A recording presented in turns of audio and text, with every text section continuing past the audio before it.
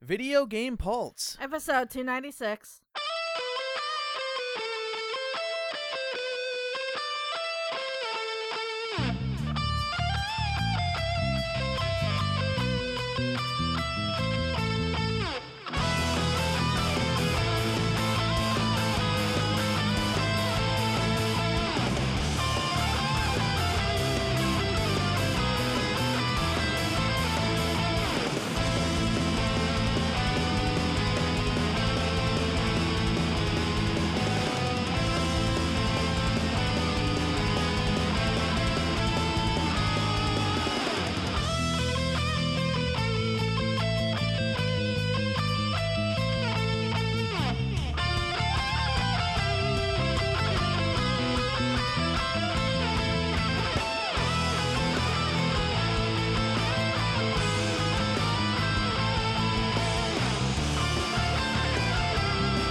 Hello, everybody. I am Millennium X17. And I'm Dark Atakito. They are supervised. Yay, we found Kaz. Found Kaz, and no weak sauce to be had. So, how is everybody doing? Really good. It has been 3 weeks since our last show. Yep. Which actually, before we get into any sort of side notes, Midnight wants to take off and peel out of here. He's like, nope, I'm out. He's like, whoa, no, official business. We don't want to talk about this at all. There's a couple of questions that I would genuinely like feedback on for a couple of things as far as the show goes. And that is, it's been 3 weeks since a show. And the reason being is last week when it came time for the show, it was like, well, there's not a lot of news, and we don't really have any kind of review or first look lined up. Because it's kind of the difficult thing with video games, where as opposed to some of the other mediums, is that there's a lot of the other mediums that, especially this network, covers. You can watch a couple of episodes, you can read a couple of volumes of manga. It doesn't take as much time as video games do. That's So true. my question is the show frequency. Does people want shows every 2 weeks regardless, even if they're, not a lot of news, not really anything to review? Like, sometimes the forums aren't even that, some people don't respond to the forums, which is another question I had is like, do people still want the forum? I know we've asked this before, and We people asked said it yes. before, and people said yes, but at the same time, you guys aren't actually showing Responding, us yeah. that you want the forums there. Because the big thing with me is that, like, this show, 3 weeks worth of news, almost all of January's news, there is not that much. Yeah. There It's been really a good is. month. It is, like, there's, so here's the thing, for like, the news type, do you care for us to go over, this game's been announced, the release date for this has been announced, this game got delayed, there's a rumor going around about X, Y, and Z. Do people care about that sort of thing? Because I could fluff the news up with a lot of that. That's the vast majority of a lot of the news in the last, like, year.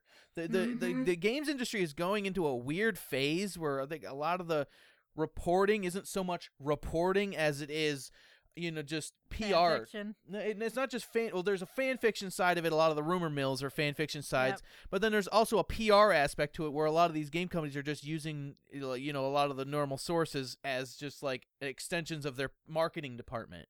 That is true. It's like, do you want us to talk about, oh, this game's been announced, it's coming out in 6 months, and then like a month later, well, this game's been delayed into the next following year. Like, is that news? I don't think so. I don't think so, personally. Like, no. when it personally interests us, we can mention it, but other than that, I don't really see it as, it's a lot of fluff is what it is. It's not even qualifying as flash news. Like, I could have had dozens upon dozens of tabs for this show's worth of news, and we could have had a lot of news, but is that something that people are interested in hearing on this program? Like, I genuinely want to know.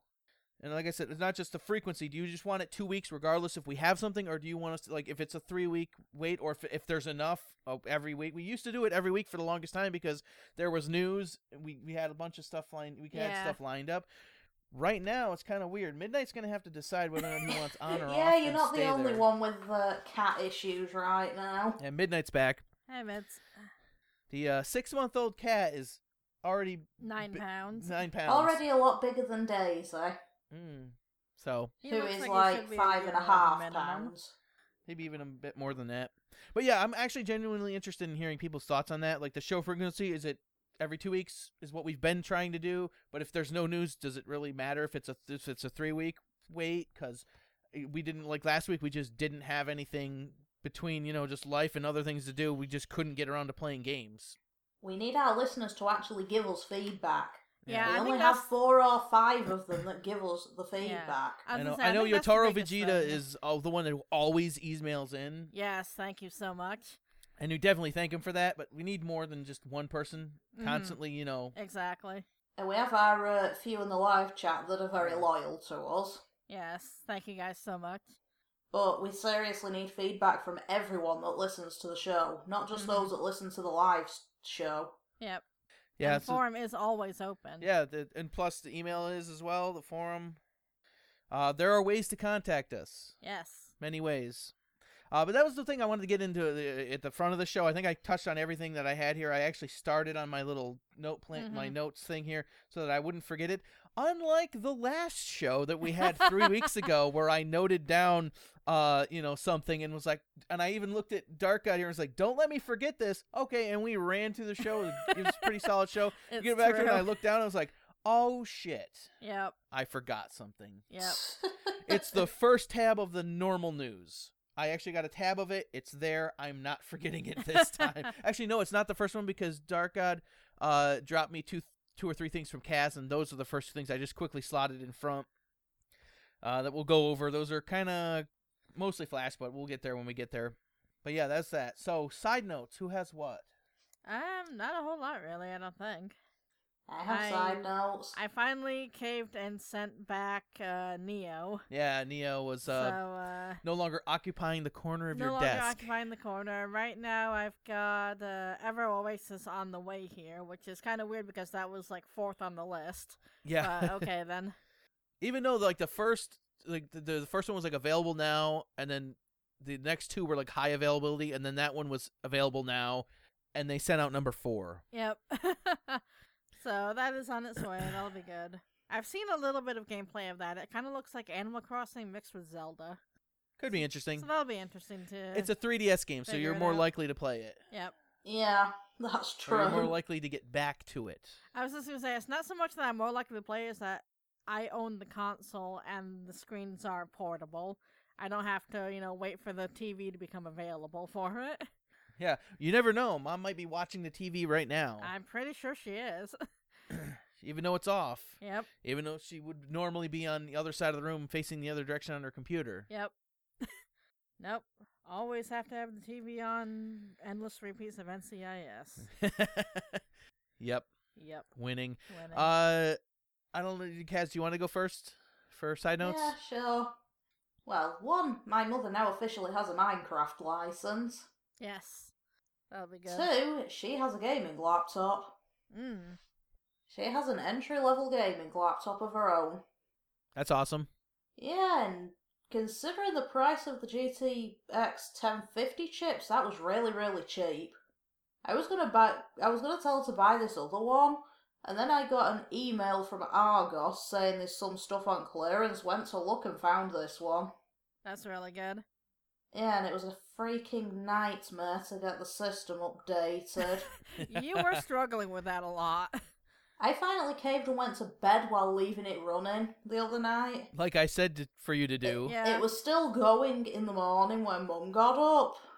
It was finally done when I finally surfaced at 3.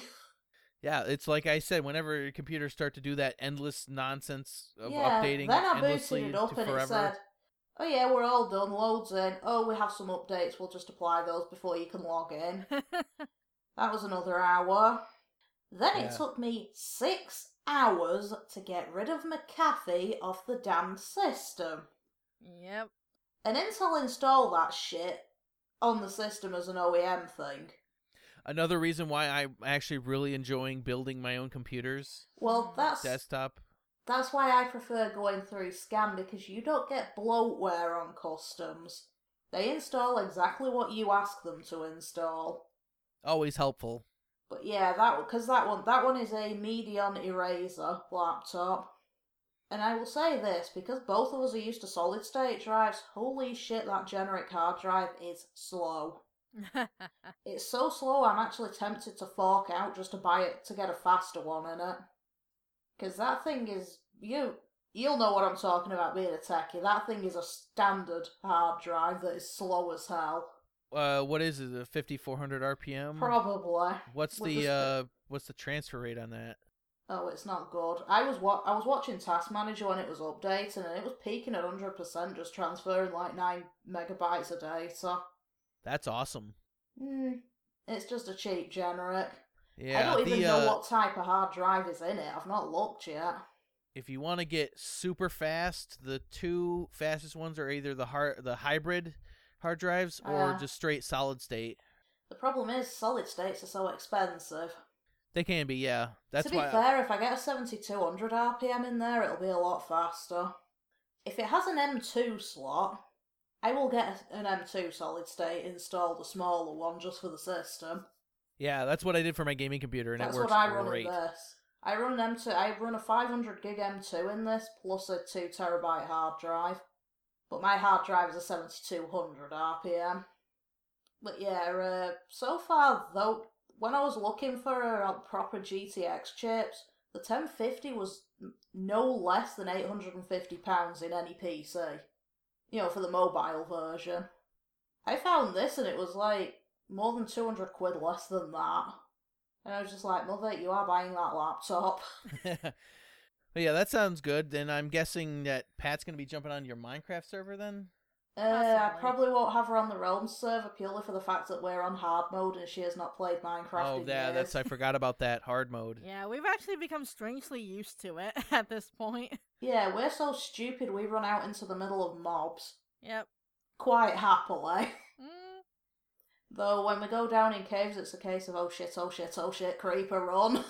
It's a case of oh shit, creeper, run. You go handle it from her as she runs away and tells me to freaking shoot it. Don't forget, I have a very good knack of making creepers blow up in my face.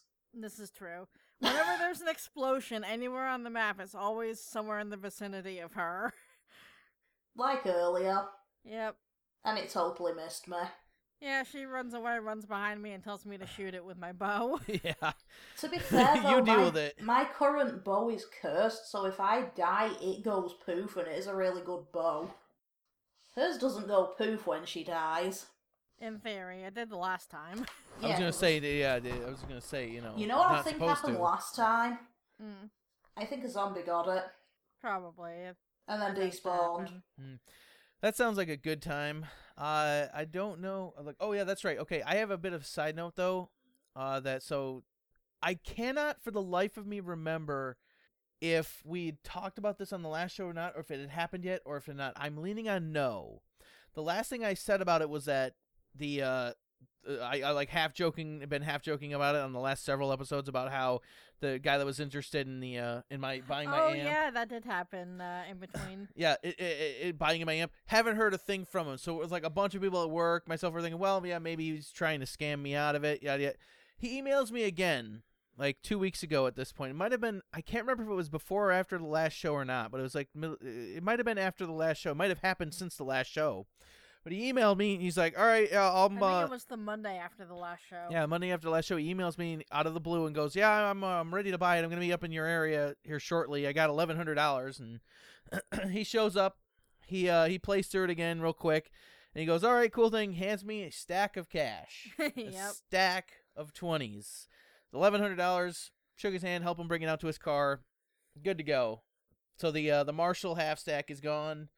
I loved it. It was a great amp. Don't get me wrong; it was an amazing amp. But I don't play in a band. I play in my room. I play is even a bit of a stretch. I make noises on my guitar. That's about the extent.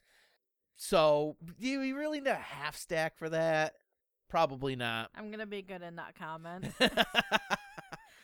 It's a shame. I was just waiting for the day he brought it out in the living room and deafened everyone with it. Yeah. But again, it was just sitting in my room doing nothing with it. So, no, like, you know what? Sad to see it go. Yes, just like the bass guitar that I had. I'm sad to see it go. But then again, it was just sitting in the corner of my room. So what am I going to do with it? It's just, yeah. The only one you're forbidden of applying that. I'm not getting rid of the Carvin. Yeah, the Carvin CT6 is not going anywhere.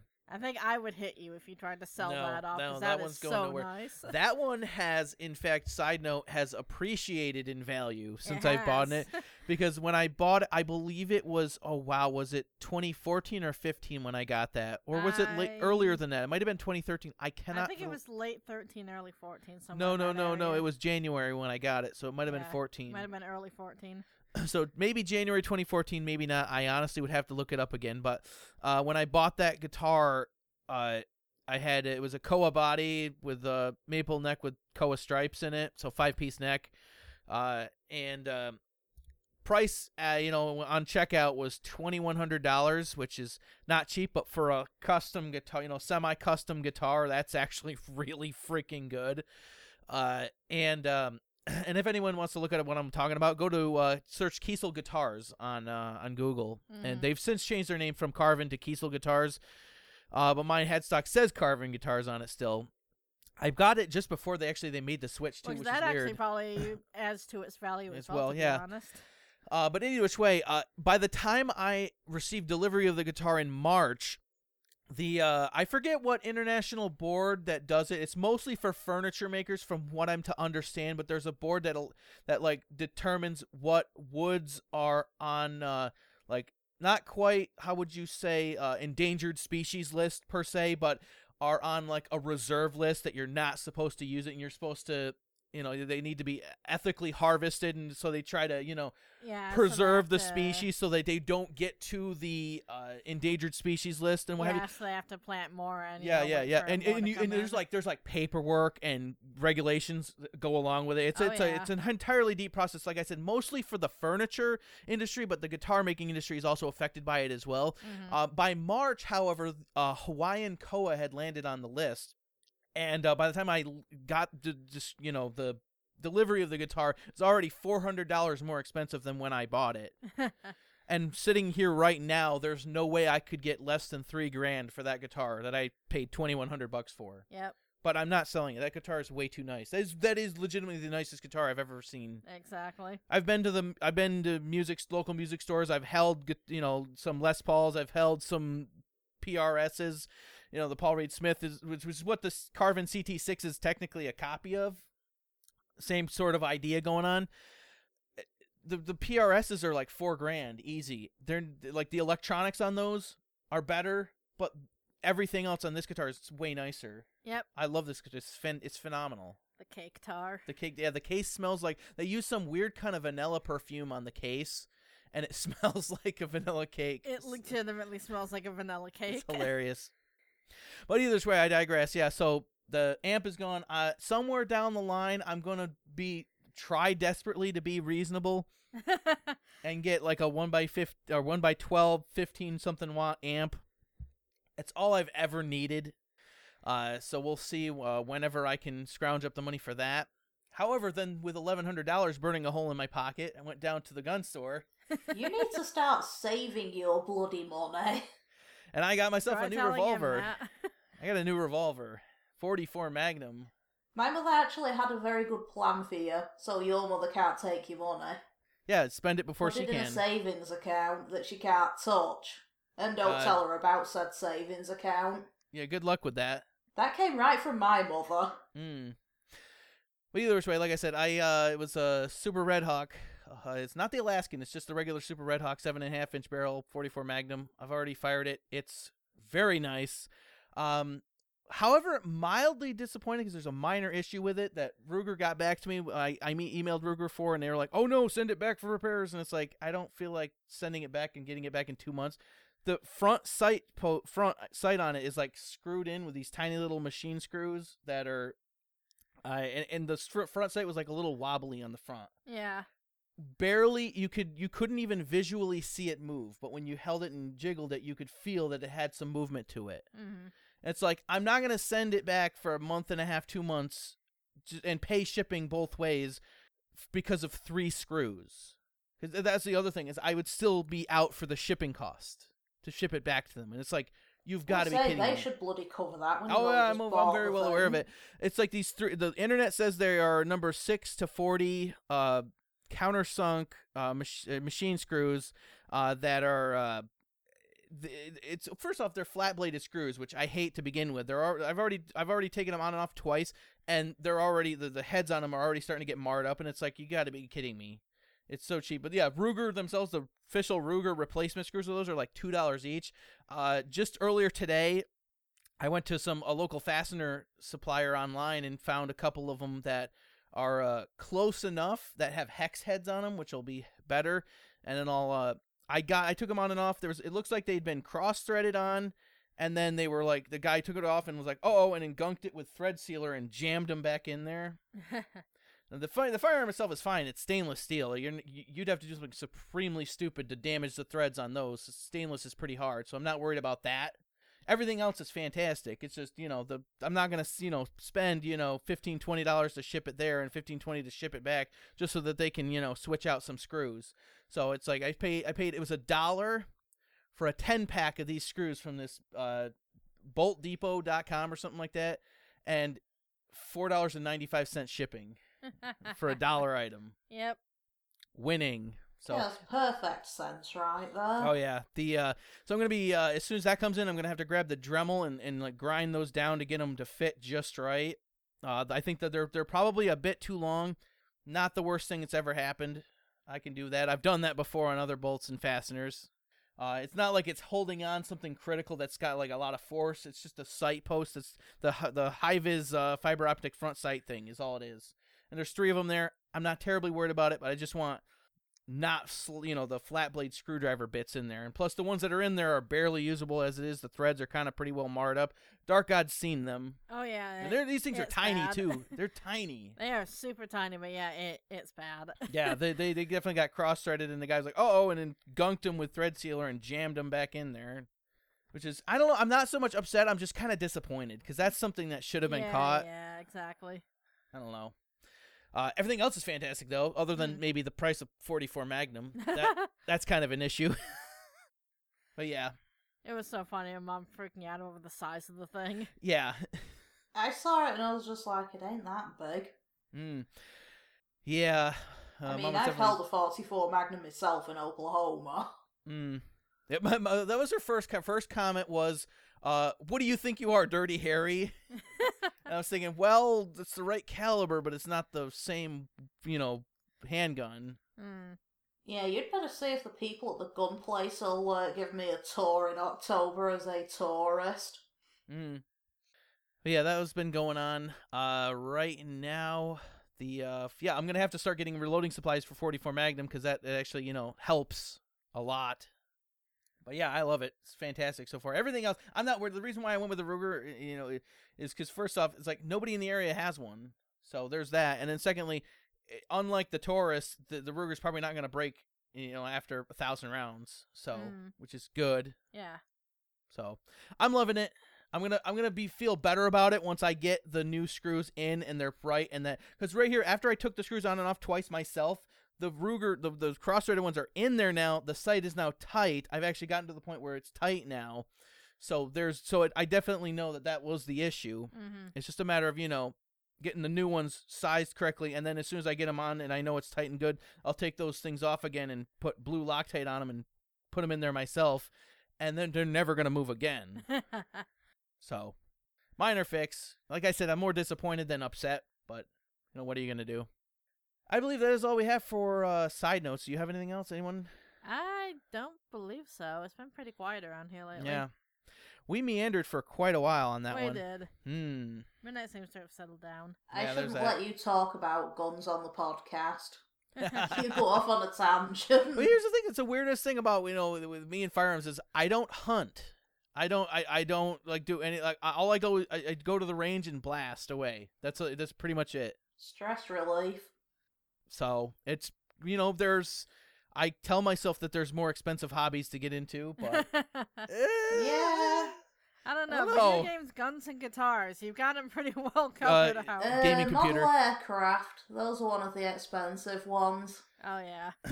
Yeah, there are a lot of expensive hobbies. You can pay over £100 for about a 7-inch long model. Well, it's no different than Dad and his, model trains. Exactly. Planes are like that, except even more expensive than trains. I'll just stick to my plushies and my kittens. I have no doubt that it's all expensive. Yep. Welcome to 2018. Welcome to 2018. Should we get to the news? Probably. Alrighty then.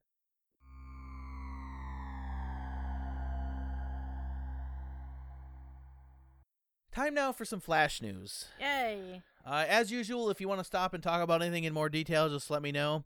Again, the news for 3 weeks worth, there's not a lot going on here. Yep. Even though I had that tangent about, oh, this game's been delayed and, do you want us to get... I got a couple of them because they're a little bit more than, your average delay or announcement thing going on. But BioWare is all in on Anthem as the game has been announced to been delayed into 2019. And as a result, the next tab of Flash News, EA stock tumbles after the, announcement of the delay for Anthem. Oh, EA. Oh, EA. Don't think there's much else to be said about that. Moving on, Ghost Recon Wildlands is getting loot crates after several reports from Ubisoft that it wasn't going to be. Yeah, because everything has to have loot crates. Yep. Ooh, this is a good one. I think a lot of people are going to find this amazing. Oh, this is hilarious. Amazing. Amazon has launched the Pokemon channel. Amazon Prime members can now opt into the Pokemon channel. Free trials available. Then eventually it'll be a $3 a month charge. Yep. For Amazon Prime members. Anime section. Anime and merge it into standard Prime so you don't have to pay extra. And now they want to charge us to watch Pokemon. What? It's even better than you know. It's even better than you know. It's so funny because, I legitimately would not be surprised if the conversation that was had over this was like, well, I guess people just don't want to pay for anime. Pokemon's, popular, right? Let's go for that. Yeah. It's not a double paywall that people are upset about. Paywall. It must be the anime. Yeah, anime's not as popular as we misjudged that category. What do they think Pokemon is? I was just going to say Pokemon is anime. But like I said, it's even... There are so many different websites online that have every single Pokemon episode ever from the beginning in Japanese and English. There's even some available on Pokemon's own website. Yeah. And they change them every couple of months so you can watch all of it. Yeah. You know what? This Pokemon channel is even better than you know because I read into it a little bit. It's $3 a month. There's a free trial available, but it's like, okay, but you have to be a Prime member and then $3 a month. You get the Pokemon anime. It's seasons 2 through 5 and 10 through 16, and then there's also a couple of movies. Not even all of them. It's like, what? Oh, God. You couldn't even get all the seasons? And you're going to charge people $3 a month to watch this? That ain't gonna work. Oh, God. When will they learn? It doesn't even hurt. I mean, it's you've not just even funny. got the first series, which is what people would probably pay you for. Yeah. Yeah. So what are you going to do about that? I know, right? Next up? It'll be interesting to see what the next thing is that they go for after this. Probably Dragon Ball Z. I can see that. Who knows what I don't know. Actually, doesn't Funimation have Dragon Ball Z I don't license? Remember. It might. I honestly don't know. That's so funny. They did, and they're the ones doing Super. I think they're doing Super. I'm not sure. I'm not sure who's doing the Super job. Either which way, that's its own thing. Moving on. Yume Nikki Dream Diary is a reboot of the 2004 cult horror game has been revealed. Right. This looks interesting. Definitely. I think it's going to be another one of those YouTube reaction fodder things. Probably. It looks good. I know nothing of the game, and that's what I'm more interested about because it looks interesting. Is Dream Diary the one that kind of looks like it's like all bright colors and it kind of looks like somebody just took an acid trip? Or No. am I thinking of something else? You're thinking of something else entirely. There was another one that was like a dream something game from way back that I've seen people play. No, let me bring up some quick screenshots of this. That's what it looks like. Okay, yeah, that's definitely not what I was thinking of. It's definitely a darker. Looks like. How do I want to describe the perspective of this? It's like is it a side scroller kind of almost thing? Yeah, it's a 3D side scroller. Oh, or is it one of those kind of Metroid style game, Metrovania style? Maybe. Castlevania style games. Is it Metroid? No, it's Castlevania. Castlevania, yeah. Yeah. I think that might be it. Which I think that still qualifies as a 3D side-scroller. It's just that you can move back and forth as Back well. and forth, yeah. I think that's what it might end up being. Yeah. That's what it looks like. It looks interesting. Yeah, this is definitely not what I was thinking of. I don't know what game I was thinking of. It's another Dream something game that came out a long time ago. But anyway, yeah, whenever you guys mention old games, I always think of this one I played as a kid, and I can still not figure out what it is. Oh, I know. This will always annoy you. Yep. Moving on. Ubisoft Club has debuted Sam AI, a gaming assistant, which is currently in closed beta, to help you, keep track of where you are in games. Why? Okay. I don't know. I read it over and it sounded kind of superfluous to me. I was gonna say, what is the point? I do not know. It's in beta, though. Most of the time when you're playing a game, you're still sat in a chair somewhere. It's not like you can I think it's for get when you're not lost. playing the game. When you're not playing the game, it'll keep track of where you are and what have you. I think it's only for the Ubisoft Uplay Club thing. It might only work with their games. That's what we would commonly refer to as a save slot. It doesn't do that. It doesn't do that. But it's like, why do you need to remember don't you remember where you were roughly? Or do people go that long in between gaming sessions that they might forget where they've been? I don't know. In which case, whenever this happens for like Factorio, I usually leave myself some notes on a piece of paper. Yeah. But it's like, honestly, I don't get it. I don't. It's a thing, though. Okay, it's a thing. It'll probably end up on a feature episode of Oh Ubisoft. Oh, Ubisoft, yeah. Moving on, Theme Hospital's spiritual successor has been announced called 2 Point Hospital. This nice. looks really cool. Oh, yeah. Definitely this is the original guys working on it. Yes, this is the original team, yeah. Mm-hmm. That'll be really I own good. one of the theme games.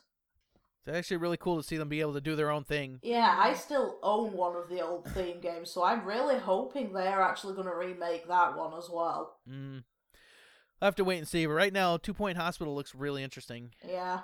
Yeah, that'll be really good. Moving on, IGN's homepage splash page thing has been redesigned, and for anyone who's not seen it, your life is better off because it's fucking terrible. That's usually the case, though, isn't it? Yeah. Every single time anything gets updated or they change things around, it's you know always worse. I know why. It's optimized for mobile only. Pretty much, yeah. Why sites In this do day this and is age, beyond you need me. it optimized for desktop and mobile. Exactly, both. It looks terrible. It's so hard to find anything now. It's very schizophrenic. Sometimes the stories are big, and sometimes they're small. As you scroll down, all of a sudden there's like a playing video as you scroll past it, and it's like you don't know where the bottom. It's so obnoxious. It makes it harder to find news now. Yeah. Yep. Yeah, That's is a why thing. I like Kit Guru. Moving on, the Xbox Duke controller remake gets a release window and price. It's going to be coming out at the end of March for $69.99 in the United States.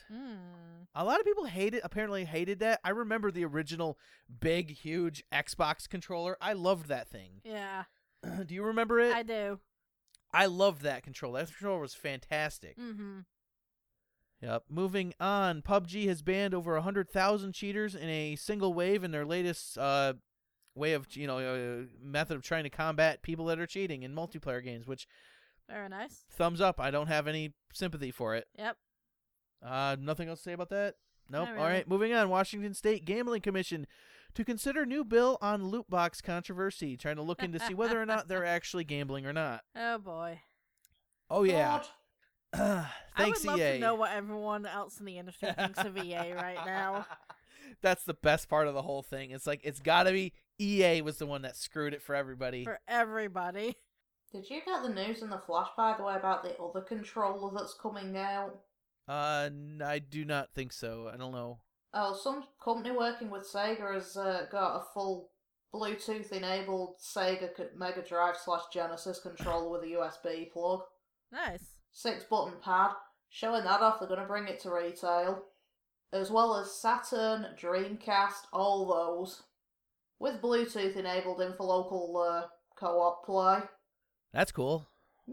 I'm looking forward to that because I really Yep. want to use my Sega controller for playing old Sega games on Steam. Mm-hmm. Definitely. Unfortunately, I don't have the adapter. Yep. Next up, This next bit of news is actually an update to a story that we covered a while ago. I can't honestly remember how long ago it was. It was a while back. It's been a while back. It might have been in the middle of the summer. I remember talking about this though. But the Twitch lawsuit against the ViewBot services. Yep. Twitch won the lawsuit. They won $1.37 million in lawsuit victory against ViewBot service. Good. Definitely good. Yep. I don't think there's much else to cover with that. Then the last bit of flash news is Qualcomm has been hit with a almost €1 billion EU antitrust violation fine, an exclusivity deal with Apple. Yep. This one definitely came from Kaz because it's Kit Guru. Yep. Yeah. But yeah, that's definitely a big fine. Yeah, basically over them trying to bribe Apple to use the chips. Very nice. And it definitely worked out for them. Yep. One could say. Anything else for Flash News, or are we on to the normal news? Probably on to normal. All right, normal news. The note that I had on my thing for last show that I wanted to talk about, that I was like, hey, don't let me forget. And, And then we both totally forgot. All speed ahead. Nope. I got a tab of it, though, so I'm looking right at it right now. Over the Christmas, just after Christmas, it's like December 27th or 8th or something like that, there was a live stream showing gameplay of Valkyria Chronicles 4. I caught I caught it after the fact. It was about 50 or so minutes long. They went through 2 different maps. The game looks and plays exactly like the old one, Valkyria Chronicles 1. The music is right back on there. Everything is spot on. Nice. I'm really hopeful for this one because it looks good. It plays good. One of the more interesting things I picked up from it though was that there's a new, we knew there was a new class, which I forget the name of the new class. Was a Grenadier or Grenadier? How would you pronounce that? Grenadier. Grenadier. What it is it's characters that carry around a mortar is what it is. All right. They carry around a huge giant briefcase of mortar shells, and then this giant fold up collapsible mortar cannon, and they lug around the map, and they're just like snipers in the fact that they can't go very far, obviously, because they're carrying a couple 100 pounds of shit with them, and it looks really cool the way when they go to move, they kneel down and fold up their thing, and they fold up their briefcase, and they're carrying these 2 giant things lugging around. They look heavy as hell. And then, again, they put them in that opens up so many possibilities. Oh, yeah, For absolutely. all kinds of weird trick shots where you launch a mortar over a building. And the possibilities, my mind was going ape shit thinking about it. 'Cause I just know that it's going to be, and it's a 2-way street too. 'Cause I just know we're going to get snuck hit by someone that I didn't know was around the corner. And, oh, yeah. It looks good. The soundtrack's right there. Everything looks like it's good. I don't know how the story is going to play out. They didn't really go into that. The first map they went to, they were about to hit a section where some story progression was going to hit in, and they quickly switched to a different map entirely. So it was like, okay, they don't want to spoil the story, but yeah, it looks good. Very nice. It's coming out at the end of March, which is sad because isn't that also the release now of Far Cry 5? I believe so. It's the same week. The 2 games Yep. that I'm most looking forward to in the early stages of this year come out the same week. Yep. That's going to be hard to choose. I think, though... Painful on the wallet. Not necessarily. I already, like what I was about to say is I'm going to be buying Valkyria Chronicles 4, and I'm going to be renting Far Cry 5. To be fair, I'm probably going to be playing through Far Cry 5 because I'm interested in that one. So we can split the load that way. You can do that as well. So technically speaking, what I'm going to do is, obviously, Gamefly being Gamefly, you need to hold their hand. Yes. So we're going to have to take a quick gut check on the Inventory. list, empty the list, and only put that on, because otherwise, they'll send out what they damn well feel like. Yep. What are you going to do? But yeah, we'll worry about that when we worry about that. I think I am going to buy it, though, just to send a message to Sega and this team. I'm hoping it's good. Obviously, this looks way better than like I said, Azure Revolution was its own little fan fiction. It had nothing to do with nothing. Yep. And then, you've already been over the saga with Valkyria Chronicles before. I wouldn't think that Valkyria Chronicles 4 going up against Far Cry 5 would really affect its sales that much. It's in a completely different demographic. Yeah, I think for once it's actually more safe than the other series have been. Especially the first game out that week was like the week before was Fallout, and the week of was Call of Duty or something like that. And the week after was Assassin's Creed amongst like 30 other games or something like that. Yeah. Back in 2008. I remember that. I remember that clearly. It's like when you look at the release list, it was like, wow, it got crushed. Never had a chance. Never had a chance. Yeah, so I'm hopeful. I'm really hopeful. The music, everything, the mood of everything as they were going through turns, everything was spot on. It was all in Japanese, so I couldn't really pick up a lot from both the characters on screen and also the presenters were all Japanese. They were joking amongst themselves about stuff. So there was no subtitles. I could not find a subtitled version of any of this. So it was just what I could glean from watching the actions and the motions, and it looks spot on to me so far. So here's hoping. Moving on. We have an update. Tyler Barris has been charged with manslaughter in fatal swatting incident. So he has resulted in the death of a 28-year-old father on December 28th. From, Wichita. Yeah. Kansas. Reporting a false alarm interference with a law. Okay, so he has been charged with involuntary manslaughter, reporting a false alarm, and interference with a law enforcement officer, according to the Wichita Eagle.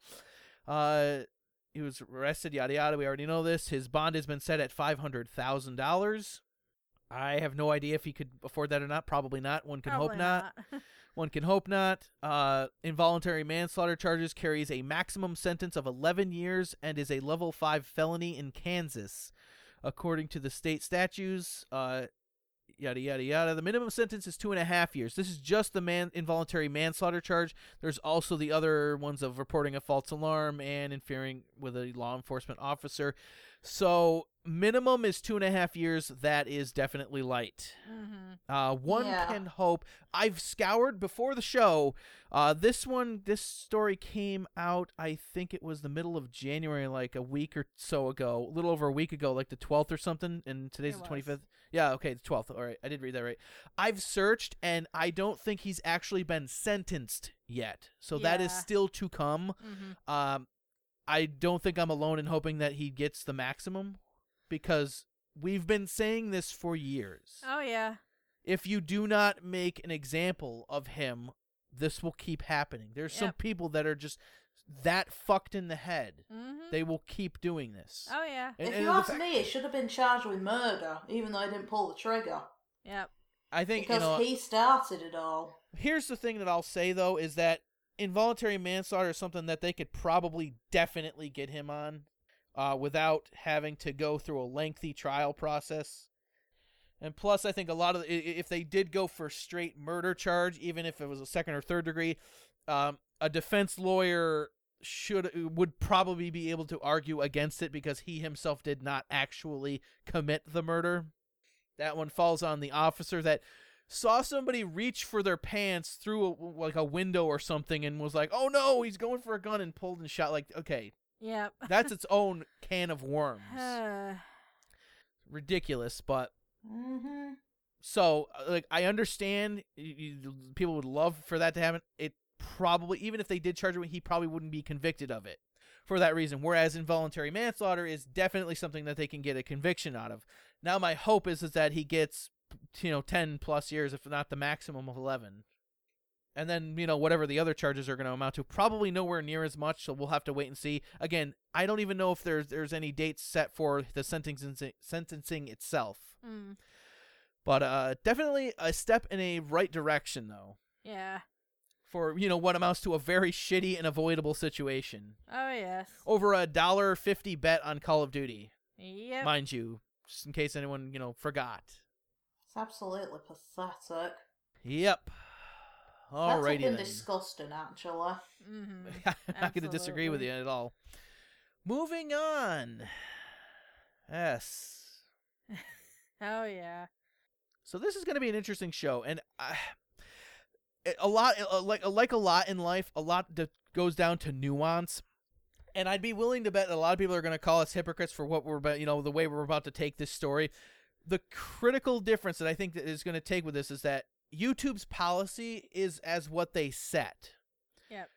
Where defended creators in the past is when they come up with some sort of new algorithm change and they don't tell anybody and people are getting demonetized and this isn't getting, and they're losing revenue because the algorithm is, you've been flagged as advertiser unfriendly and YouTube doesn't tell you why.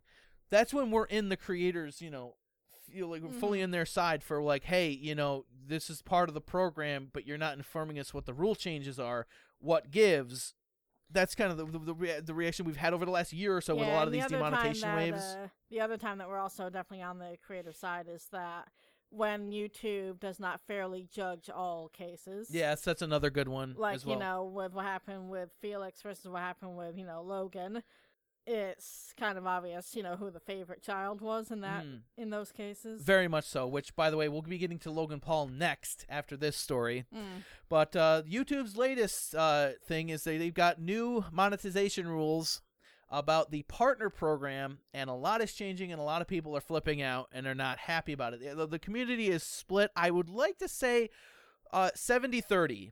70% of the community is flipping out and upset, and 30% says that it's controversial, yes, upsetting, yes, but necessary changes. Yeah.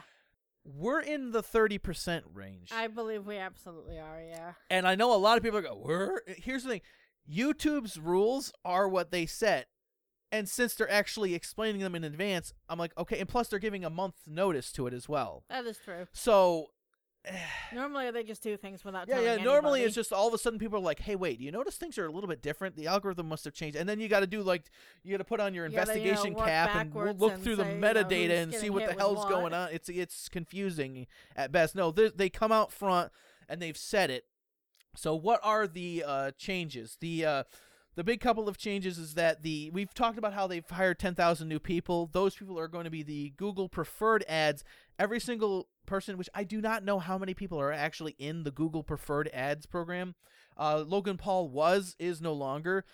So I don't know how many videos they're going to have to go through. I can't imagine it would all be a consistent string or what the timetable would be for a turnaround on that. But every single video for someone who is in the preferred ads program has to get their video manually watched and reviewed.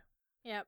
Which, okay, but at the same token, it comes down to the person watching the video, whether or not, how they feel about the situation, which leaves a little bit too much up in the air for my taste on that matter. There's probably going to have to be like a list of, very specific things to look out for. Yeah.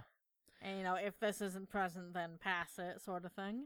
Yeah, obviously, a lot of it should be obvious, but then there's a lot of nuance in it that they don't really explain, which again, it's not a good thing.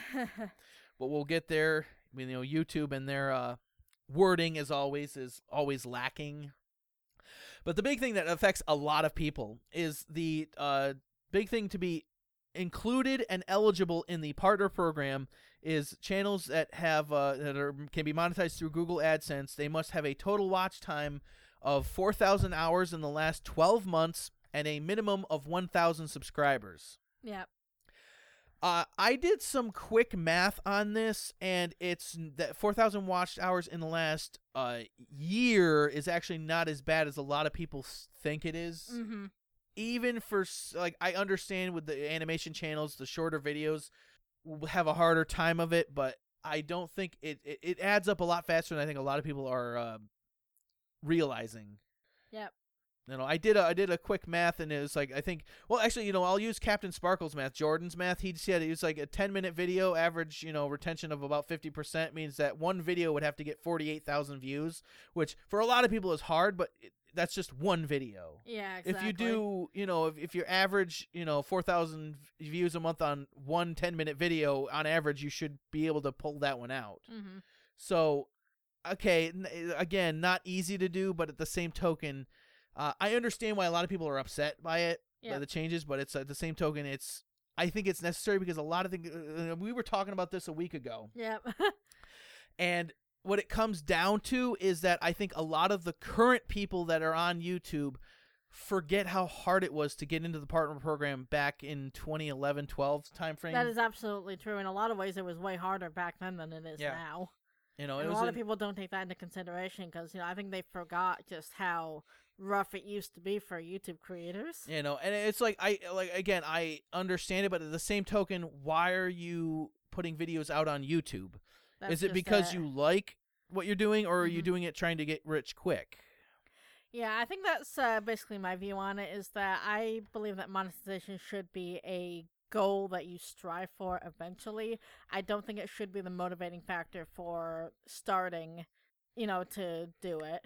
Because I think personally you should have the passion for making videos, and you should have the desire to build a fan base, and then do it because it's something you enjoy doing. Don't do it expecting to just immediately get rich especially off it. Right out of the gate. Yeah. And as far as Zaldera's point of seeing this going badly, we agree with that too, because we'll get there's a whole nother aspect to this that we haven't talked about yet, and that is the fact that, okay, the big problem that I see with this is that even though they gave everybody a notice, like here's my email, I actually forwarded it to my Millennium account right here. Here's my email from YouTube about announcing changes to the partner program, yada yada. Your channel's no longer eligible monetization because it doesn't meet, the requirements. I don't think mine ever would have anyway. No. It's no big loss to me. There's questions involved in it that, what about, and I think it's just the partner program. Your AdSense itself isn't going away. It's just your inclusion in the partner program. So a lot of people are like, what about unpaid, AdSense accounts, which that's a legitimate question, is what happens if you're at, I looked mine up, I'm at $30, which is hilarious. I think I've only ever gotten 3 checks from YouTube ever. Yeah. Which isn't actually all that bad, considering, I really don't monetize all that much. I was never in any MCN, so I never actually monetized any of my gaming videos because I didn't want to take that. I did not want to go down that rabbit hole of, we've seen those rabbit holes before. People flagging videos and what have you, and getting into that whole loophole of, oh no, your channel. So I just didn't monetize any of my gaming videos. So, but I think it wasn't bad. But then again, I didn't also get into YouTube because I want to make that money. Yeah, I know. But the big thing with us is that where I think a lot of the controversy is, even though they did it about as best as they could possibly have done, is that it's the optics that come into effect, that YouTube is doing these changes right after Logan Paul, so a lot of people are attributing it to that, even though I don't honestly think it has anything to do with Logan Paul. I honestly don't believe it does. I think it might have been in the works for a long time. I think it might have accelerated it. Yeah, I can believe that it accelerated, but it wasn't because I think this of was that. already in the works regardless. Yeah, I think it was because of the 2 adpocalypse waves of last year. Yep. Being the one in the beginning of the year, and then plus the one at the fall season where, during the YouTube Kids whole fiasco, which is its own brand of what the fuck. Which, that was a thing. That was the thing. Whew. So, I think that's a lot to do with that. I understand why they did it. I think it's necessary in the long term. It's actually a good thing in the long term. However, again, the optics, how YouTube went about saying it, their timing, could have been better. Could have been better, a lot better. And at this point in time, Zaldera says it's not going to end well. Well, here's the thing: as soon as somebody comes up with a viable competitor to YouTube, I think the exodus is going to be legit. And I don't think YouTube's quite ready for it. Oh yeah. I've heard murmurings about TwitchTube. I haven't seen anything materialize of it. I've heard Amazon's looking into it. Whoever steps up to the plate first, it'll be on. Oh, it is going to be legit. Not even a joke or being ironic in a funny way. It's just, I don't think YouTube is prepared for as many people as they're going to lose, because that's their biggest asset, is the amount of people that visit the site every single day. Yep. And I don't think they're quite ready for how many people are going to jump ship looking for monetization in other ways. And again, there's also other ways to supplement. If you have enough of a following, if you're close to the targets, you can start doing like Patreon, other things. You have some merch store like Teespring and stuff like that. But again, in order for Patreon to work, you have to have a fan base. And that's why I said it's like you shouldn't go into this, thinking that you're going to make any money. You should focus on making quality content and building a community. Because, when YouTube does stuff like this, your community is going to be the ones who help you get through it. But if you, immediately just go into the money aspect of it and don't bother to, nurture that side of things, then when the money goes away, then you're left with nothing. So, I don't know. That's just my take on it. Yeah, Vale doesn't think that YouTube's going to lose as much as I think. Here's the thing: it might never happen because there's no guarantee there will ever be a competitor to YouTube. That is the other and that's aspect and as that's well. Part of the problem as well, is that that Google and YouTube can get away with being sloppy on a lot of fronts because of this. Because they have no direct competition. So it might be a situation that never happens, that never materializes. It's entirely possible. A new competitor could be announced in a month. A new one could be announced in 2 to 5 years, or it could never happen. You never know. Yep.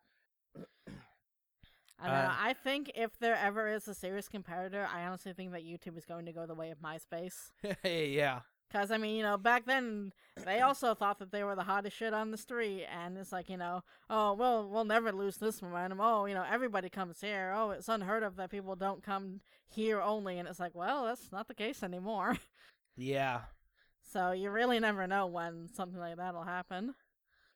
We'll have to see how it shakes out. Again, I know it's shitty for people that have been in the program. I've been in the program, and I'm not really torn about it. Again, if you were going to succeed under the old rules, and you have the drive to do so, then you'll succeed under the new rules. And that's exactly what I was saying before, how you should be doing this because you have a passion for doing it. Not just for, quick buck. Not for the quick buck. That's a good way to put it. Anything else, or should we just move on? We can probably move on. Moving on. Logan Paul has returned to YouTube with a suicide awareness video following his whole fiasco in Japan. Okay. I haven't seen the video, but I've been told it is a good step, kind of, maybe. Right. Probably a bit too much sad piano music and a bit too much Logan Paul is going to do this kind of I'm getting better and what have you. After a 3-week silence following the controversial video, vlogger Logan Paul has returned to YouTube. He talked with a suicide survivor, someone who jumped off the Golden Gate Bridge. I don't know the guy's name. Kevin Hines. Kevin Hines. And then he also talked with Dr. John Draper, director of the National Suicide Prevention Lifeline. He's also pledged to donate $1 million to various suicide prevention organizations. All right. That's not chump change. That is true. Again, I would say good first step. I could definitely applaud him for that. Check back in like 6 months to 2 years. Exactly. That's just it. We'll see if he pops back up into the news, whether or not he's actually learned his lesson. Yeah. And maybe when it comes to suicide, he might have learned his lesson. When it comes to other things, we'll see. When it comes to acting like an adult, not holding my breath. Same. Well, and the good thing, though, however, coming from this is I think a few more adults might be actually eyeballing his content. So if anything is out of line, I think we'll hear about it a lot quicker than otherwise. Yeah. We'll have to wait. Again, it's a wait-and-see game. A lot of people are speculating whether or not is it just sort of a hollow apology, kind of, is it kind of like a hollow... I didn't watch we'll find out. I say if $1 million good on him, good first step. Just because you put money at it doesn't mean the problem's going to go away. You actually have to act. You can't just talk the talk. You also have to walk the walk. Exactly. So, again, check back in 6 months to 2 years, and we'll see if he hasn't popped back up. Again, I'm not holding my breath. Same. Moving on. This is bizarre. Okay, this next one. I don't know if you've heard about this one or not. I haven't, but that's interesting. Very much so. Okay, so Atari announces Roller Coaster Tycoon for Switch, but it's a Kickstarter-ish style campaign, but not Kickstarter. Okay. This is the part that's weird to me. That's just like kind of, it feels slimy. Yeah. So it wants to bring it to the Nintendo Switch, but the company is going about it in a strange way. The company has launched a campaign on the equity crowdfunding site Start Engine, which, unlike Kickstarter, allows backers to invest and get a share of the profits in return. The minimum investment is $250. Okay. You'll get a pro rata share of 50% of profits up to the point where you make 120% of your original investment. After that, you get 25% of profits, but only until 18 months after the game launches. There's other caveats. They could cut it short at any time, yada, yada. So far, there's only 33 backers and about $20,000 raised for it on a $2 million campaign. This seems weird to me. Yeah, this seems very bizarre. I've never heard of this Start Engine. I have never heard of Start Engine, no. Just the whole idea of $250 and then, you get profits.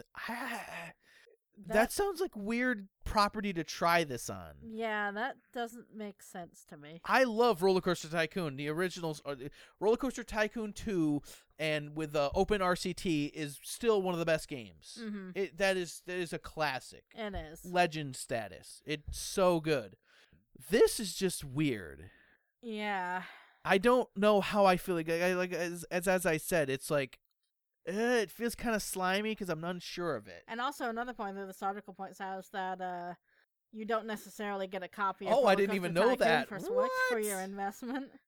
How is that even a thing? You need to kick in at least $1,500 to get a copy of the game with your investment. Oh, but it's okay if for the low price of $750, you get 25% off the street price at launch. Woo, that's a deal right there. Yeah, that's get it while That it's is hot. ridiculous. Again, I don't This know. makes literally no sense to me. I don't know how to feel. I don't know. Should I be upset, confused, I angry? would say confused. I don't know. I'm at a loss. I don't really. know if I'm upset about this. This is bizarre. But yeah, I like we said, we've loved Roller Coaster Tycoon. I don't know. It leaves me with more than. They're being greedy bastards by the sound of it. Yeah. Yeah. That's strange to say the least. Especially since, this is for a game that's not even probably started development yet.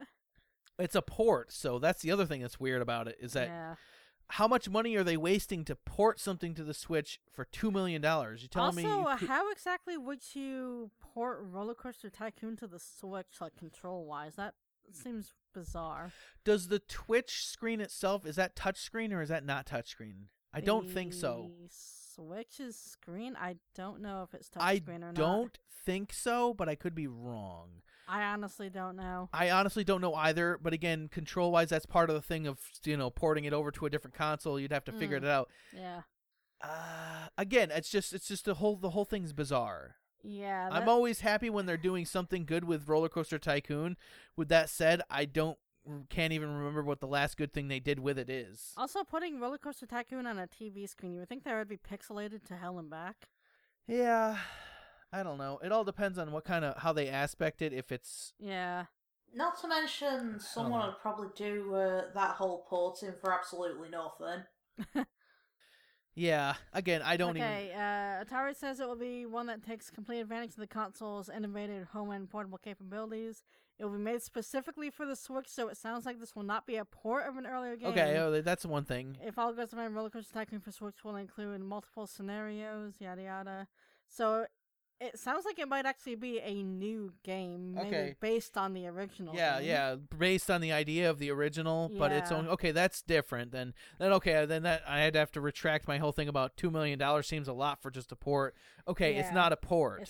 I don't believe it's a port. I think it is a new Roller Coaster Tycoon made specifically for Switch to use the Switch's unique control systems. I don't know. So that makes a little bit more sense, but the Slightly way they're going more. about it still seems very bizarre. Yeah, the way I think the big thing was how they're going about it with this whole Start Engine program is just I don't know. Roller Coaster Tycoon for Switch will be developed by Nuvizio Creations, the Canadian studio behind the free-to-play Roller Coaster Tycoon Touch and the Roller Coaster Tycoon for PC. Oh, the Roller Coaster Tycoon World, the one that everybody hates. Oh, yeah. Oh, God. So they're the ones in charge of this. Yeah. I'm not holding my breath on this one. But then again, I don't have a Switch, so... Importantly, the new game is not actually in the works as of yet. Development will commence in the months ahead. Presumably pending the results of the investment campaign. The funding ends in April. So that's what I said is, I don't think this game has probably even started development yet, and it hasn't. That's a bizarre thing to want to get into, like an investment style thing with it. I don't know about that. Yeah. Weird, is to say the least. I don't know if there's anything else we could say about that. Moving on. Yeah, that is weird. We'll have to keep an eye on that if it pops back into the news again. Definitely. Moving on. And then there is this. Oh, yeah. And then as soon as our, webpage starts... Webpage stops freaking out. I know, it's having a shit fit right now. All right, there we go. I don't know. Okay. So Nintendo has announced a new game called Nintendo Labo. It is build-it-yourself cardboard kits thing compatible with Nintendo Switch. Yep. So it's several different amalgamations of cardboard that you can, arts and crafts into various different things. I still don't quite understand what the point is. There's steal money from you. That is the point. We'll get there. Don't worry about that. You can make a functioning 13-key piano. There's a house thing you can make. There's a little tiny remote control insect thing can go across the floor, which uses the vibration of the controllers to move, which sounds like it wouldn't work on carpet. I was just gonna say, how would that work on carpet exactly? To me, a lot of people were like, some people were okay with it, some people were not. I'm indifferent. It's for kids. Yeah. Okay, end of the day, it's for kids. It's definitely not a thing for adult. What really bothers me about this, though, is that it's not cheap. Like the Variety Kit will be available for $70 on Amazon. Variety Kit includes software as well as materials to build 2 RC cars, a fishing rod, a house, a motorbike, and a piano that can be built out of cardboard and attached to the Switch. The robot kit will be available for $80. To build a robot suit. And then Nintendo will also offer a customization kit for $10 that includes 2 stencil sheets and 2 sticker sheets and 2 decorative tape rolls. To me, though, this sounds like, I don't know, like I want to know how long this is going to last. I want to know how long it's going to be after you get this thing home before your dog pees on it.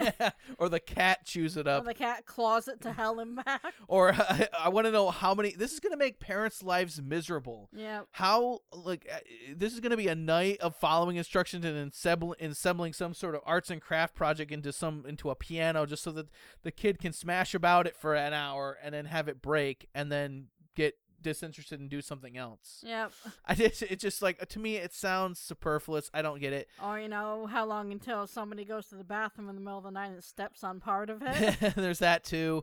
There's how long before, what about the rare instance of it, coming with a part missing and the parents have got to figure out what the hell's going on. Like, this is going to be a nightmare for some parents. I can already see this right now. It's going to make Nintendo money. I can already tell you it's going to make Nintendo money. But at the same time, to me, I don't know.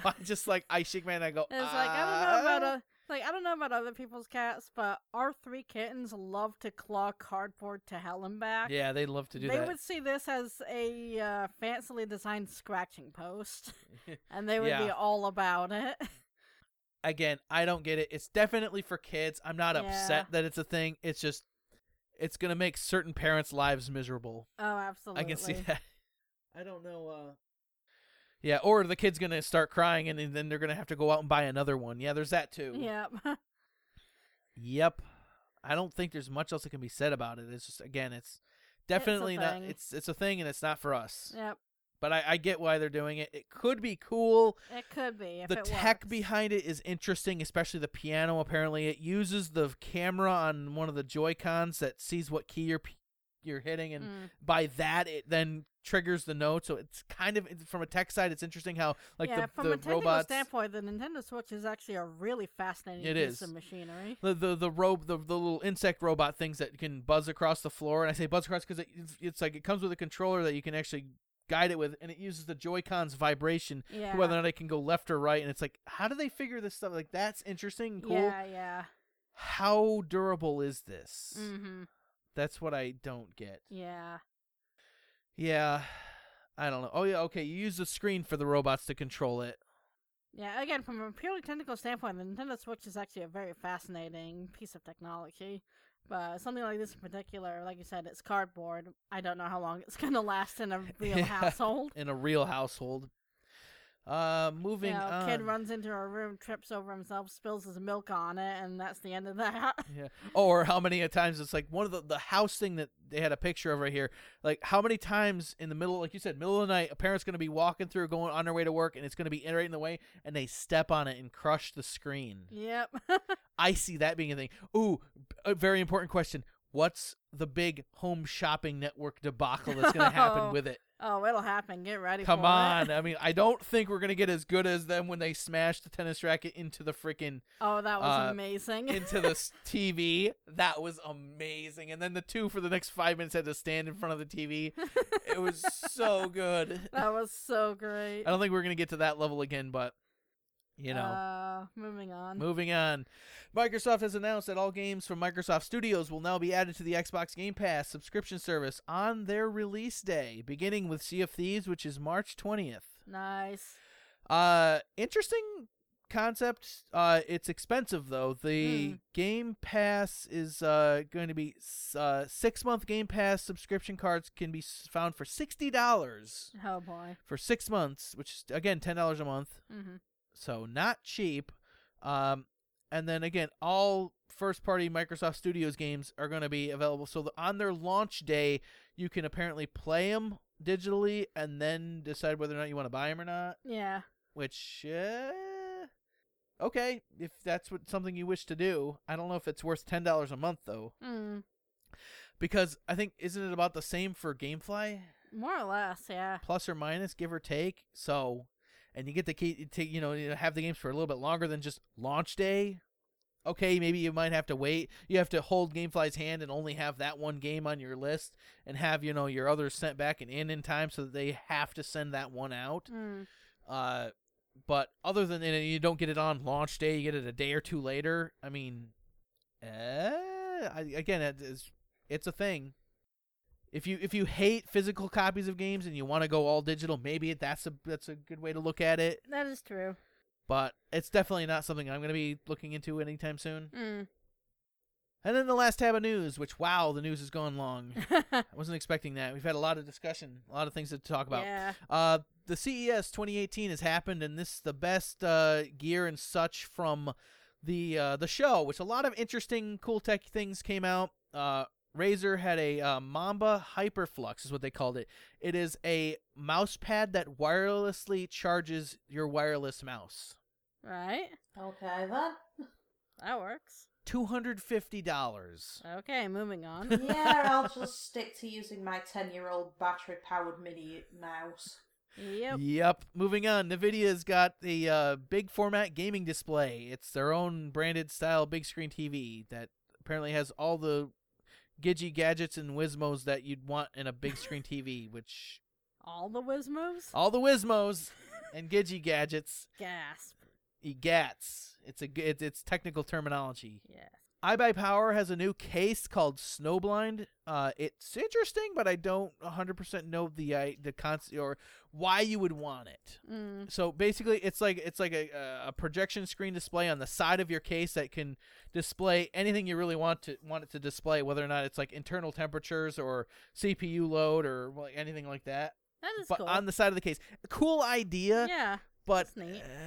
I don't know why do that many people have their case up on their desk so they can constantly look at it. Most people have the cases shoved under a table. Yeah, that's my point to it. It's like a lot of people like mine is on my desk, but that's just a spatial issue that I have to put mine up on the desk because it. Yeah, you couldn't fit that thing under your desk. Yeah, there's no feasible way. That's huge.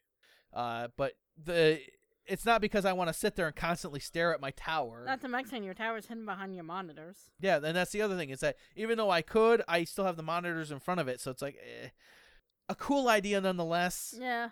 If somebody wants it, it's available. The big thing that came out of CES was the HTC Vive Pro and wireless adapter. That's cool looking. Yeah, it's definitely cool looking. More pixels, more resolution, more field of view. Yada yada. Price, probably. More price, which, mind you, they haven't said yet. And how much more graphical power does this thing need? More when it comes to reality these headsets, these kinds of 3D headsets, it definitely helps. That's one of the biggest reasons why you have some people sometimes suffer from the motion sickness. That would first be off, me.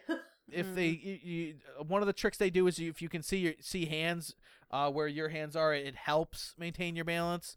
And the other thing is that the refresh rate and the resolution and the and a lot of all that does help. So it's definitely a good thing. This also has the headset is included with it, whereas the old one you had to have like earbuds put in. It looks cool. We'll see how well it works. If HTC really wanted to test this thing, and it'll never happen. This is a joke, by the way.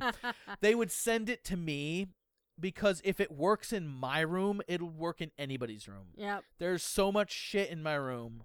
And that's the biggest thing that I'm kind of hesitant on spending that kind of money for, even though my graphics card and my computer can totally handle it. Yeah, you'd be set.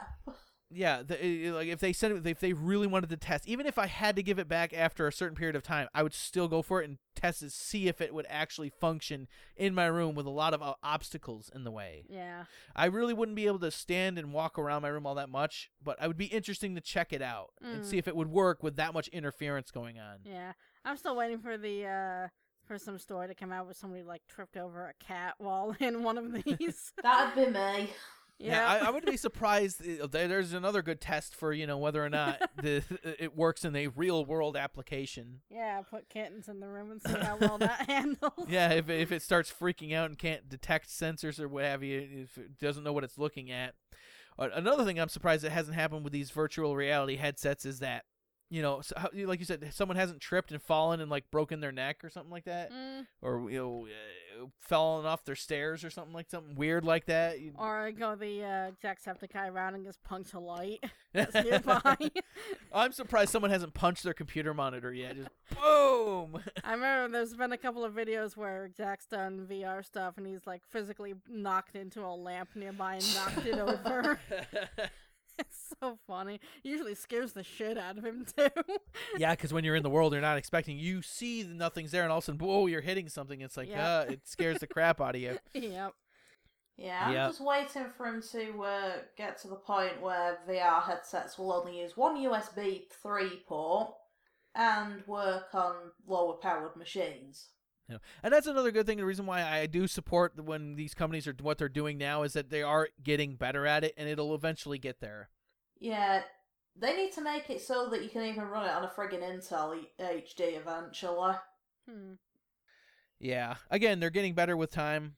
We'll have to wait and see how that spans out. And then the last thing we'll talk about is Digital Storm is another one of those CyberPower PC, iBuyPower, Falcon Northwest. Digital Storm is another one that builds PCs and boutique system builders. Project Spark is the smallest and most powerful gaming PC in a while, despite being the width of a coffee cup and just 12 inches tall. It sports a GTX 1080 Core i7 8700K and up to 3 M2 SSDs. That will run hot. And built on the Micro STX platform. Yeah, that will run extremely hot because the 8700K is known for running hot. It's liquid cooled. I'm looking at a picture of it right now. Hot. Yeah, I would be interested to see how that stress test, how hot that would get. The 8700K is known for running really hot, even under water cooling. Did configurations and pricing vary? It'll be available Q2 of 2018. It looks interesting. It's a cool thing. I know some people like the compact I would desktops. love something that size, but I worry about the risk of the heat in them. Yeah. Those things are more compacted than my laptop. Yeah. Yeah, and that's another thing that a lot of people don't. Whenever you go into reading reviews on graphics card, you kind of have to wade yourself through what they're talking about, what issues. Some people are like, oh, this card overheats. Like the ones that I got, the RX 480 Sapphire Nitro Plus cards. Everyone's like, oh, they overheat. And it's like, I had to read through and kind of read between the lines as to what they were talking about. In my computer, my giant case, they do not, nothing overheats in that case. I was going to say, your case has plenty of airflow. Mine has, plenty of airflow, and plus there's more air volume in the case, so it's harder to heat up. And plus, again, plenty of airflow. You have two big exhausts on the back of it. There's two big 120 millimeters on the back, and then there's a 200 millimeter on the top that pulls air out of the top of the case as well. Nothing overheats in that case, which is another reason why I bought it. See, things like mine have two exhausts on the back, but they still get hot because of the freaking heat sink in them. Yeah, but then again, yours is also a laptop, which again has a very big laptop. it's still laptops have less air volume in the case, which is the less air, the easier it is to heat up. And when you're using a desktop K chip, it needs a lot of heat sink. Yeah, again, it's an interesting idea. Again, technology ever improving. To be fair, mine could probably run VR in some form. I mean, it certainly has the processor power to run VR. Yeah, there's a bunch of other stuff that this article goes over what looking at, but that's pretty much the highlights of what came out of CES this year. That looks pretty cool. Tech is always cool but expensive. Yep. And they'll just have a good point. Yeah. Speaking of VR, if they can do it with a phone, yeah, someone needs to mod the lower powered ones to work perfectly with Steam. Yeah, again, with time it'll get better. But I do believe that is all we have for news. Are we going to head on off to the first look, or do you have anything else? We can head off. All right, first look. First look.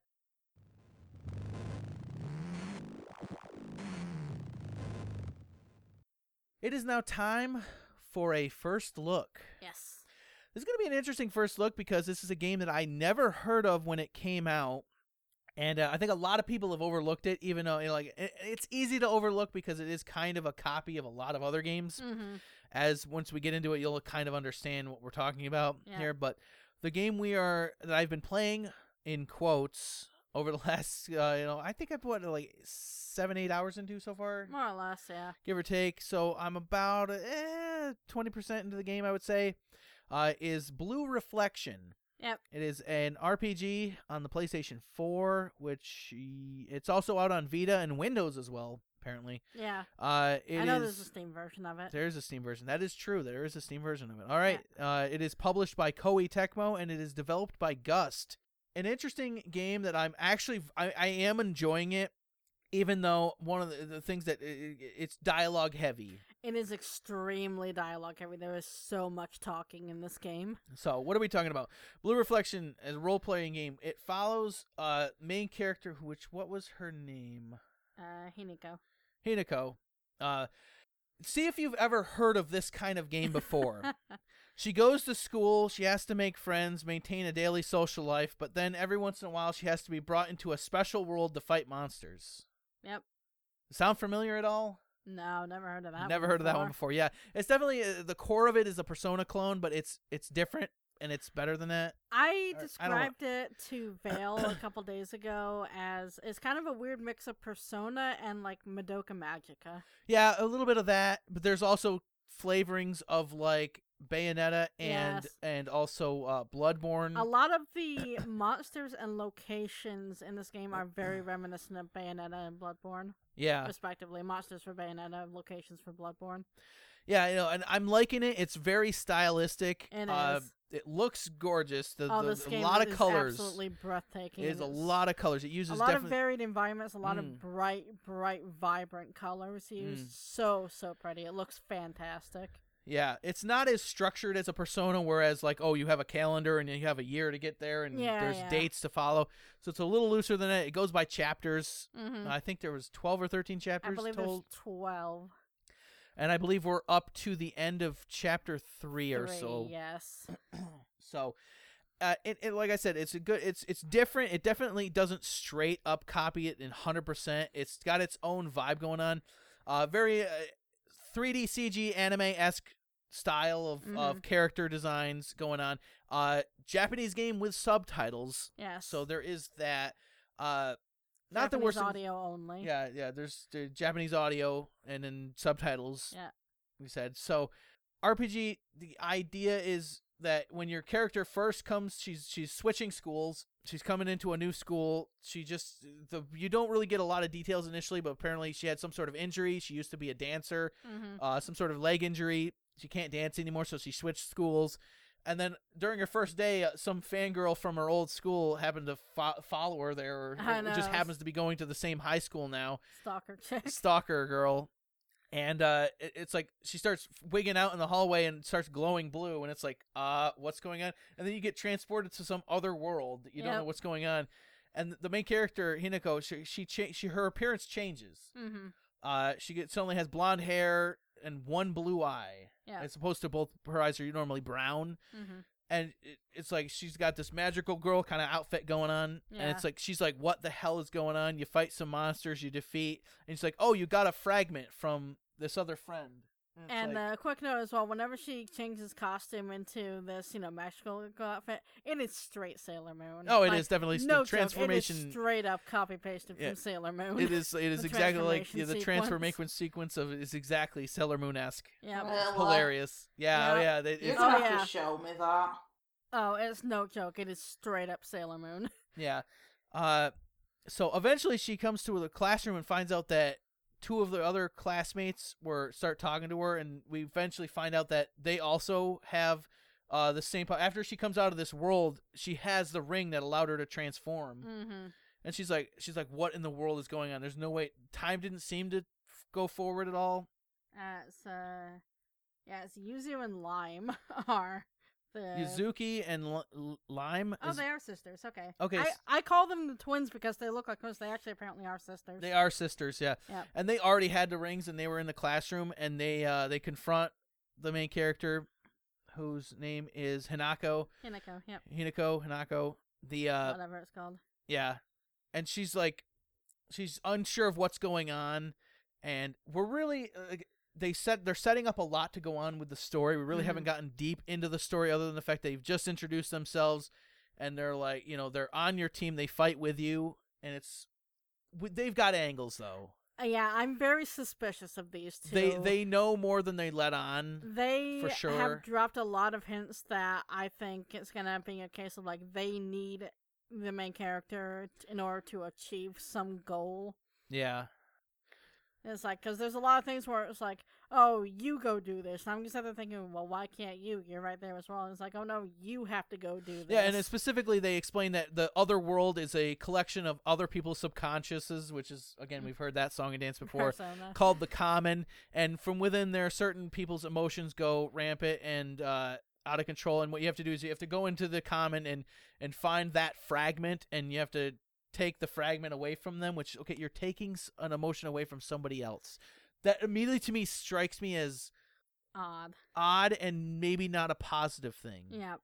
Yeah, I think there's going to be a point in time where we realize that we're going to have a hard left turn coming up. Where it's like all of a sudden it'll come to the attention that, oh, everything we've been doing is actually like bad. Yeah, I could see that coming too. Yeah. Again, the parallels to Madoka Magica as well, where it's like these fragments. It reminds me a lot of Madoka Magica right now. So yeah, so turn-based RPG. The fight system's interesting and unique, though. I can see it coming. It's going to be very complicated in the long run. There's a timeline on the top where certain moves you do, if you do like a heavy attack, you have to wait longer before you can attack again. Sometimes if you inflict a knockback to the opponent, their time to attack gets pushed back as well. Yeah. There's a lot of strategy that goes in with it. And then you also have, later on, you find out you have like followers that can also help you in battle. Yeah. But they're not part of the core team. Which I actually like that. That makes a lot more sense than the Persona games where it's like, in Persona, when you rescue somebody, they automatically join your team and can be used for different things, where it's like,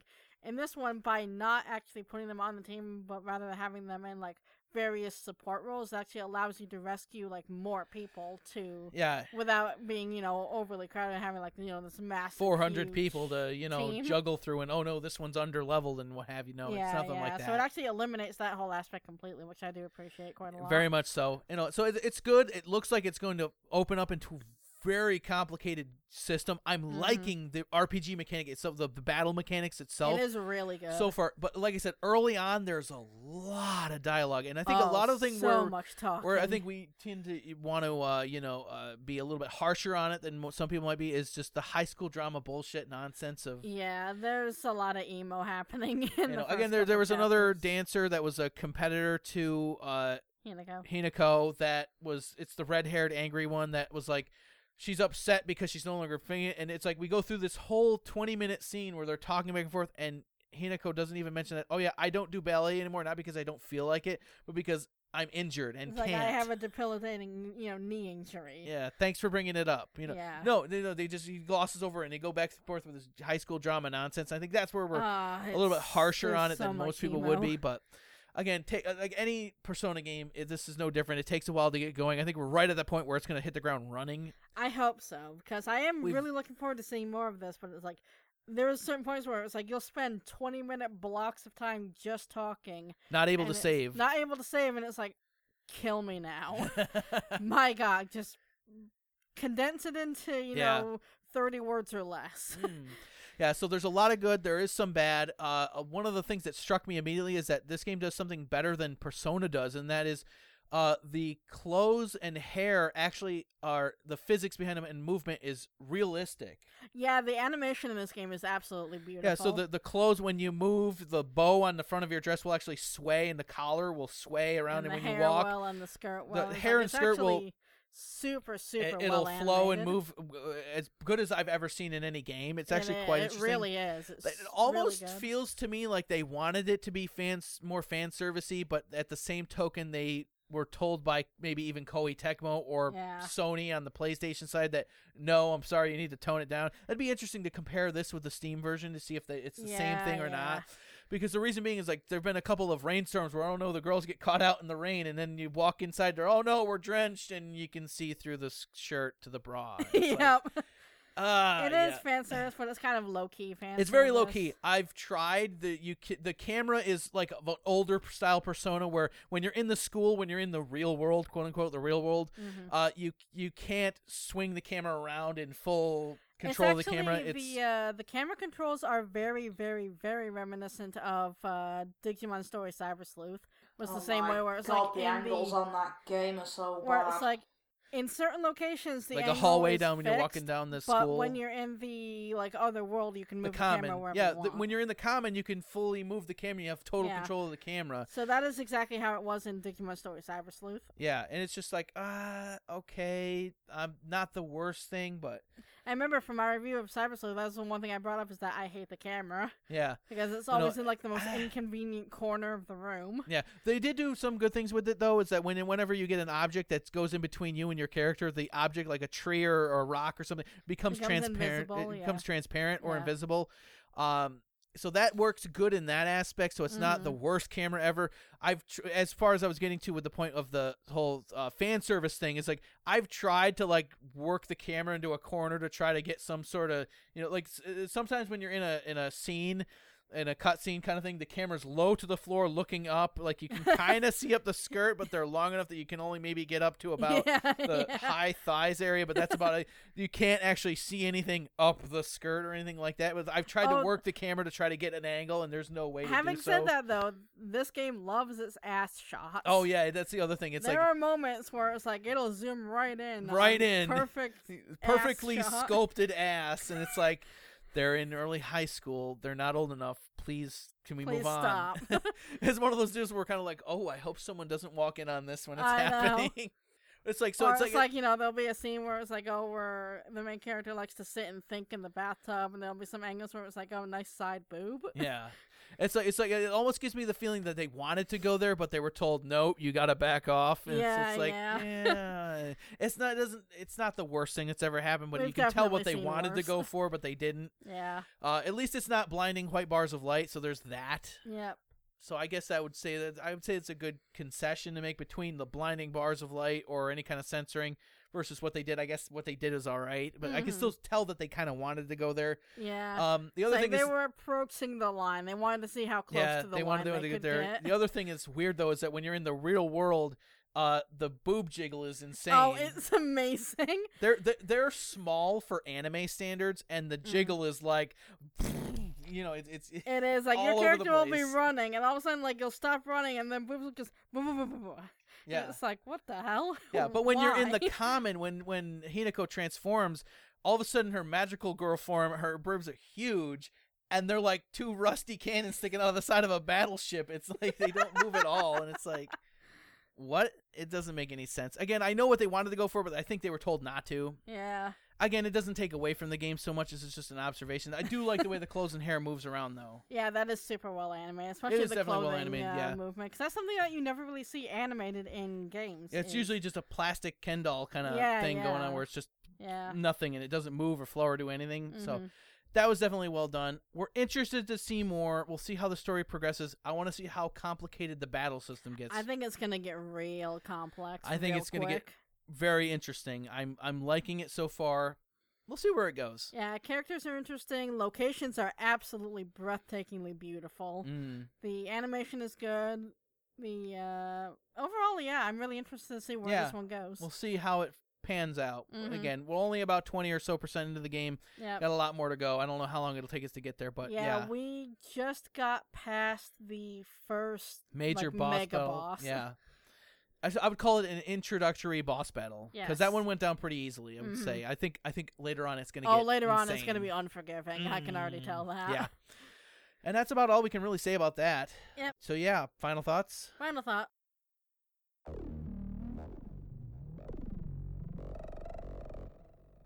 All right, final thoughts. Who has what? Anime. Anime. What have we watched recently? We watched Recovery of a Memory Junkie, which that went weird. I'm not going to say it's bad. It's wasn't definitely bad. good. It just went in a weird direction. There's coincidence. Yeah, and it's then coincidence. There's the anime. unrealistic coincidence. Yeah, no. For a game that is for the most part set in a real world setting, this is some supernatural Disney princess bullshit. Coincidence level of it's one thing if the two people that are meeting online are also meet in real life, but then the fact that they played another game in the past is like, okay, no. And all of the people in the guild are also within the same 20-block radius. Yeah, I know. Yeah, you all meet each other in real world. It's like, no, this doesn't happen. that doesn't happen without it's just planning. Weird. And furthermore, cute albeit couple. Morioka and Kendall would never work. Never. Because I don't remember Kendall's name. Do you? I don't. No, it's Kendall. Yeah. Those two would never work because the two of them would have a heart attack. I know. They're both so anxious over everything. Yeah, it's just, what are you going to do? And then after we finished that, we fired in the English dub of Princess Resurrection. On High Dive, which is interesting. I still have such a love for that series, but I forgot nostalgia. How useless the main character actually is. You have fond memories of what was good. Yeah, and your brain dropped what was not. Yeah, it's like Hime, Riri, and sometimes Liza. Yeah, sometimes. They were great. The sister is hilarious. The main character had no excuse to exist in that world. Yeah, completely They could have useless. made Hime the main character, and the story would not have changed one bit. Yeah. It's like what I'm saying about nostalgia glasses is that you remember the best parts that you love about a series. And which those two are still so good. I know they are still They're good. It's so hysterical. Funny. And you even pointed this out. I didn't even realize it, even though we've seen it in the past. But it was High School DxD before High School DxD. It really is. It really was. It really was. I didn't, think of it that way until I started watching it, and then it was like, oh my god, this was legitimately High School DxD before High School DxD was a thing. Yeah. It really is. Except the main character is useless. I want somebody to make an animation or something fan to the effect fiction of what would happen if Hime, Riri, and Ria Sanakano all met, because they would get along great. They would be all amazing. Be best friends. It would be amazing. That'd be so good. I know it would be good. And then outside that, I think we finished. We finished Princess Resurrection, and we have started. No, we finished before we even did MMO Jungle. We finished. Flying Witch. Flying Witch, which is always good. Flying Witch is always fantastic. Just like most Sentai dubs, though, it seems like they start out shaky and then they clean up by the end. Yeah. I don't know. It's weird how that always happens. Yeah, Flying Witch is always good. And then right now we have just started the 2017 new series of Kino's Journey, which is amazing. Oh, it's so good. I'm still stunned that a series from 2003 got a new series in 2017. Yeah, that's amazing. And B, that this new series so far is so unbelievably spot on. For all the people that were kind of mediocre and soft on it, I want to know how many people actually have seen Kino's Journey 2003. Yeah, because this is so far so true to the good. World. There's only one episode out of the first 5 that were kind of and it's not even like it was out of place for the show. It was just kind of narratively speaking how it was structured bizarre. and ended was bizarre. It ends on a cliffhanger, and then the next episode was no mention of it whatsoever. Somehow that's the only outlier, but it was the episode itself was really good, but it's just the way it ended was really bizarre. The way it ended was bizarre, especially on a cliffhanger with no mention of it in the next episode, but then Kino's Journey has always kind of been episodic to begin with. It is. But then it was just the fact that towards the end of that episode, it was like an exposition dump to kind of wrap up some weird things that wasn't covered in the episode, and then all of a sudden it just ends on a cliffhanger and then just nothing the next episode. It's like that was bizarre, but we'll see how if it picks it back up at all. Yeah, but the episode as a whole, the ending aside, was still actually good. It was still good. It still fit in right with like the I said, world, it was even though still very definitely different. along with the vibe of the show. Yep. But so this is so far a very, very faithful, continuation of Kino's journey. Yeah, I'm so happy even to though see it. they've repeated on 3 episodes. We've already saw one of them. Yeah, and then in there's a way, 2 more coming up. I can kind of understand why they did it, because the first one that was a repeat was a setup to introduce characters that people who haven't seen 2003 may not 3 have of the more understood important otherwise. episodes. And the second ones that come later on, the second repeats, are just for the fact that they are very important to Kino's backstory. Yes. The 3 repeats being Colosseum, Kind Country, and Land of the Adults. Yes. So yeah, those 2 are very important to Kino's backstory. I understand why they're there, because Colosseum I think they know that not a lot of people would have seen 2003. Yeah, and Colosseum has a critical character that apparently they wanted to do more with. Yeah, the 2 characters from Colosseum that you see in the next couple episodes were... People probably wouldn't have understood who they were or why they were there if they hadn't, brought back the first meeting with them. Yeah. So it's so far it's good. It's so far it's really good. The last episode that we saw was Country of Liars, was it? Yes, Country of Liars. That is so far my favorite episode out of all of Kino's journey, 2003 and 2017. That episode was so good. Definitely on point. So far it's rocking it. So we're liking that a lot. And I don't know what else. I think after that, where did we decide we were going to go? There's Junie Tyson, and then Tyson's on the table, and then there's Love Live Sunshine. Love Live Sunshine second season, and then apparently Magus Bride is continuing on. Yeah, we're going to wait and watch Magus Bride after it's already wrapped up so we can just marathon watch it. So then we have to wait even longer for that one, even though everybody says that. I've heard nothing but good things about that. I've heard nothing but good things about Magus Bride. I'm really excited to get into that. High Dive, for the record, if anyone's interested, has Kino's Journey 2003 dubbed in English. Yes. And it also now, they're now putting out episodes of Princess Principal and a few others from behind, the anime strike. Dungeon. They're bringing it out to the U.S. As soon as Made in Abyss lands, that'll be it. Oh yes, I'm waiting. That and Land of the Lustrous. Land of the Lustrous too, and then also Girls Last Tour. Yes, those 3 are the big ones. Those 3 are the big ones I really, really want to see.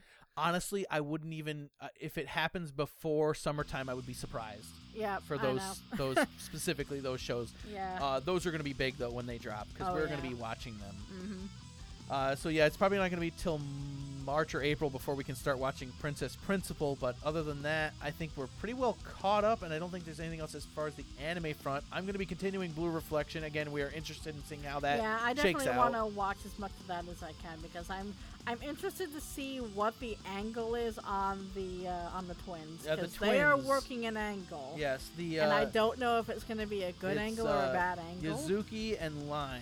Yep. Why Lime? I never understood that. Yeah, that was a weird name. That's a weird name choice. Yeah, but all the same, we've seen enough coincidences and things lining up that we're formatting some theories, spitballing on it. I don't know. We'll see how it shakes out. And I don't believe we always love trying to guess what's going to happen before it happens. We definitely know they have an angle. That for sure. They know more than they're letting on, for sure. Yeah. And I don't believe there's anything else from us. Kaz, do you have any final thoughts? Shut up already. Yes. Okay, so Dark God, final thoughts. Mac and cheese and Kino's Journey. Sounds like a plan. Probably YouTube first, though. Yeah, we can do YouTube first. Yeah, but eventually Kino's Journey definitely going to continue that. Yeah. That's so good so far. So good. And I don't have anything either, so don't believe there's anything else. So until next time, don't choke the chocobo. Bye. See you later. Bye now.